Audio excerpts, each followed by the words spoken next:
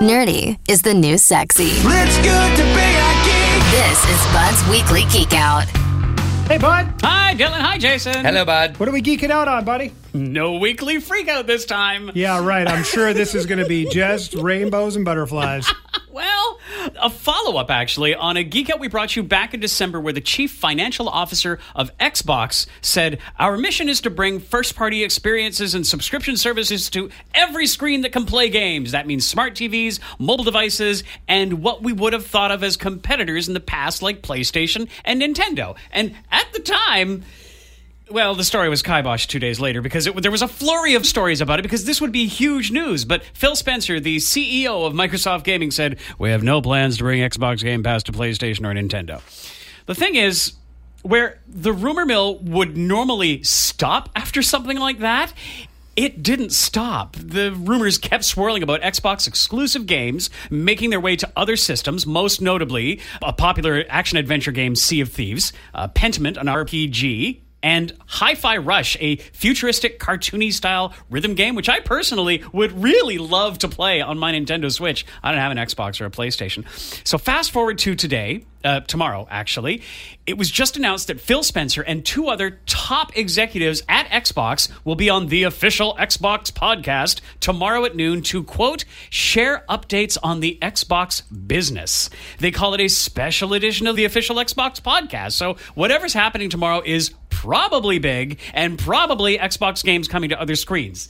Or maybe not. Like a podcast seems like a strange medium for this. Podcasts aren't usually all that polished, and Microsoft usually has these Nintendo Direct-like videos they put out for big announcements. So, I don't know. It's just weird. You, Bud, don't normally cover stuff like this that hasn't actually happened. Yeah, I know. I thought about holding this till next week, but if it's big news, it'll be quite old by next Wednesday, and if it turns out to be nothing, there'll be enough time for everybody to forget that I talked about it here. So, but also the discourse has been fascinating. We gamers can be a really passionate bunch. One commenter on Xbox announcement about the podcast had a list of reasons, quote, why Xbox should still make exclusives and not go multi-platform. And another said, in all caps, believe in the console/brand you have built, which is a valid point, but... Sounds like a fun message board. Right? Yeah, no kidding. Gaming, it always is.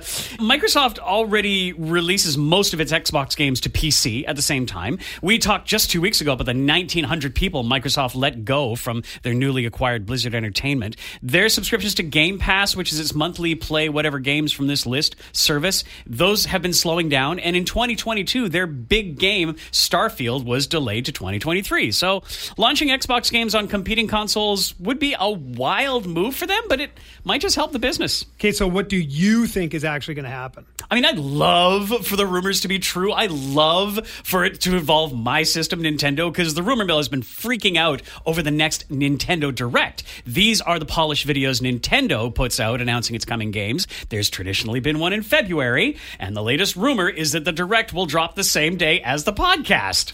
So I think that as weird as the Xbox podcast format is for this kind of announcement, I tend to believe that where there's smoke, there's fire for some of these rumors being true, and maybe some of these Xbox games coming to PS5 and the Switch.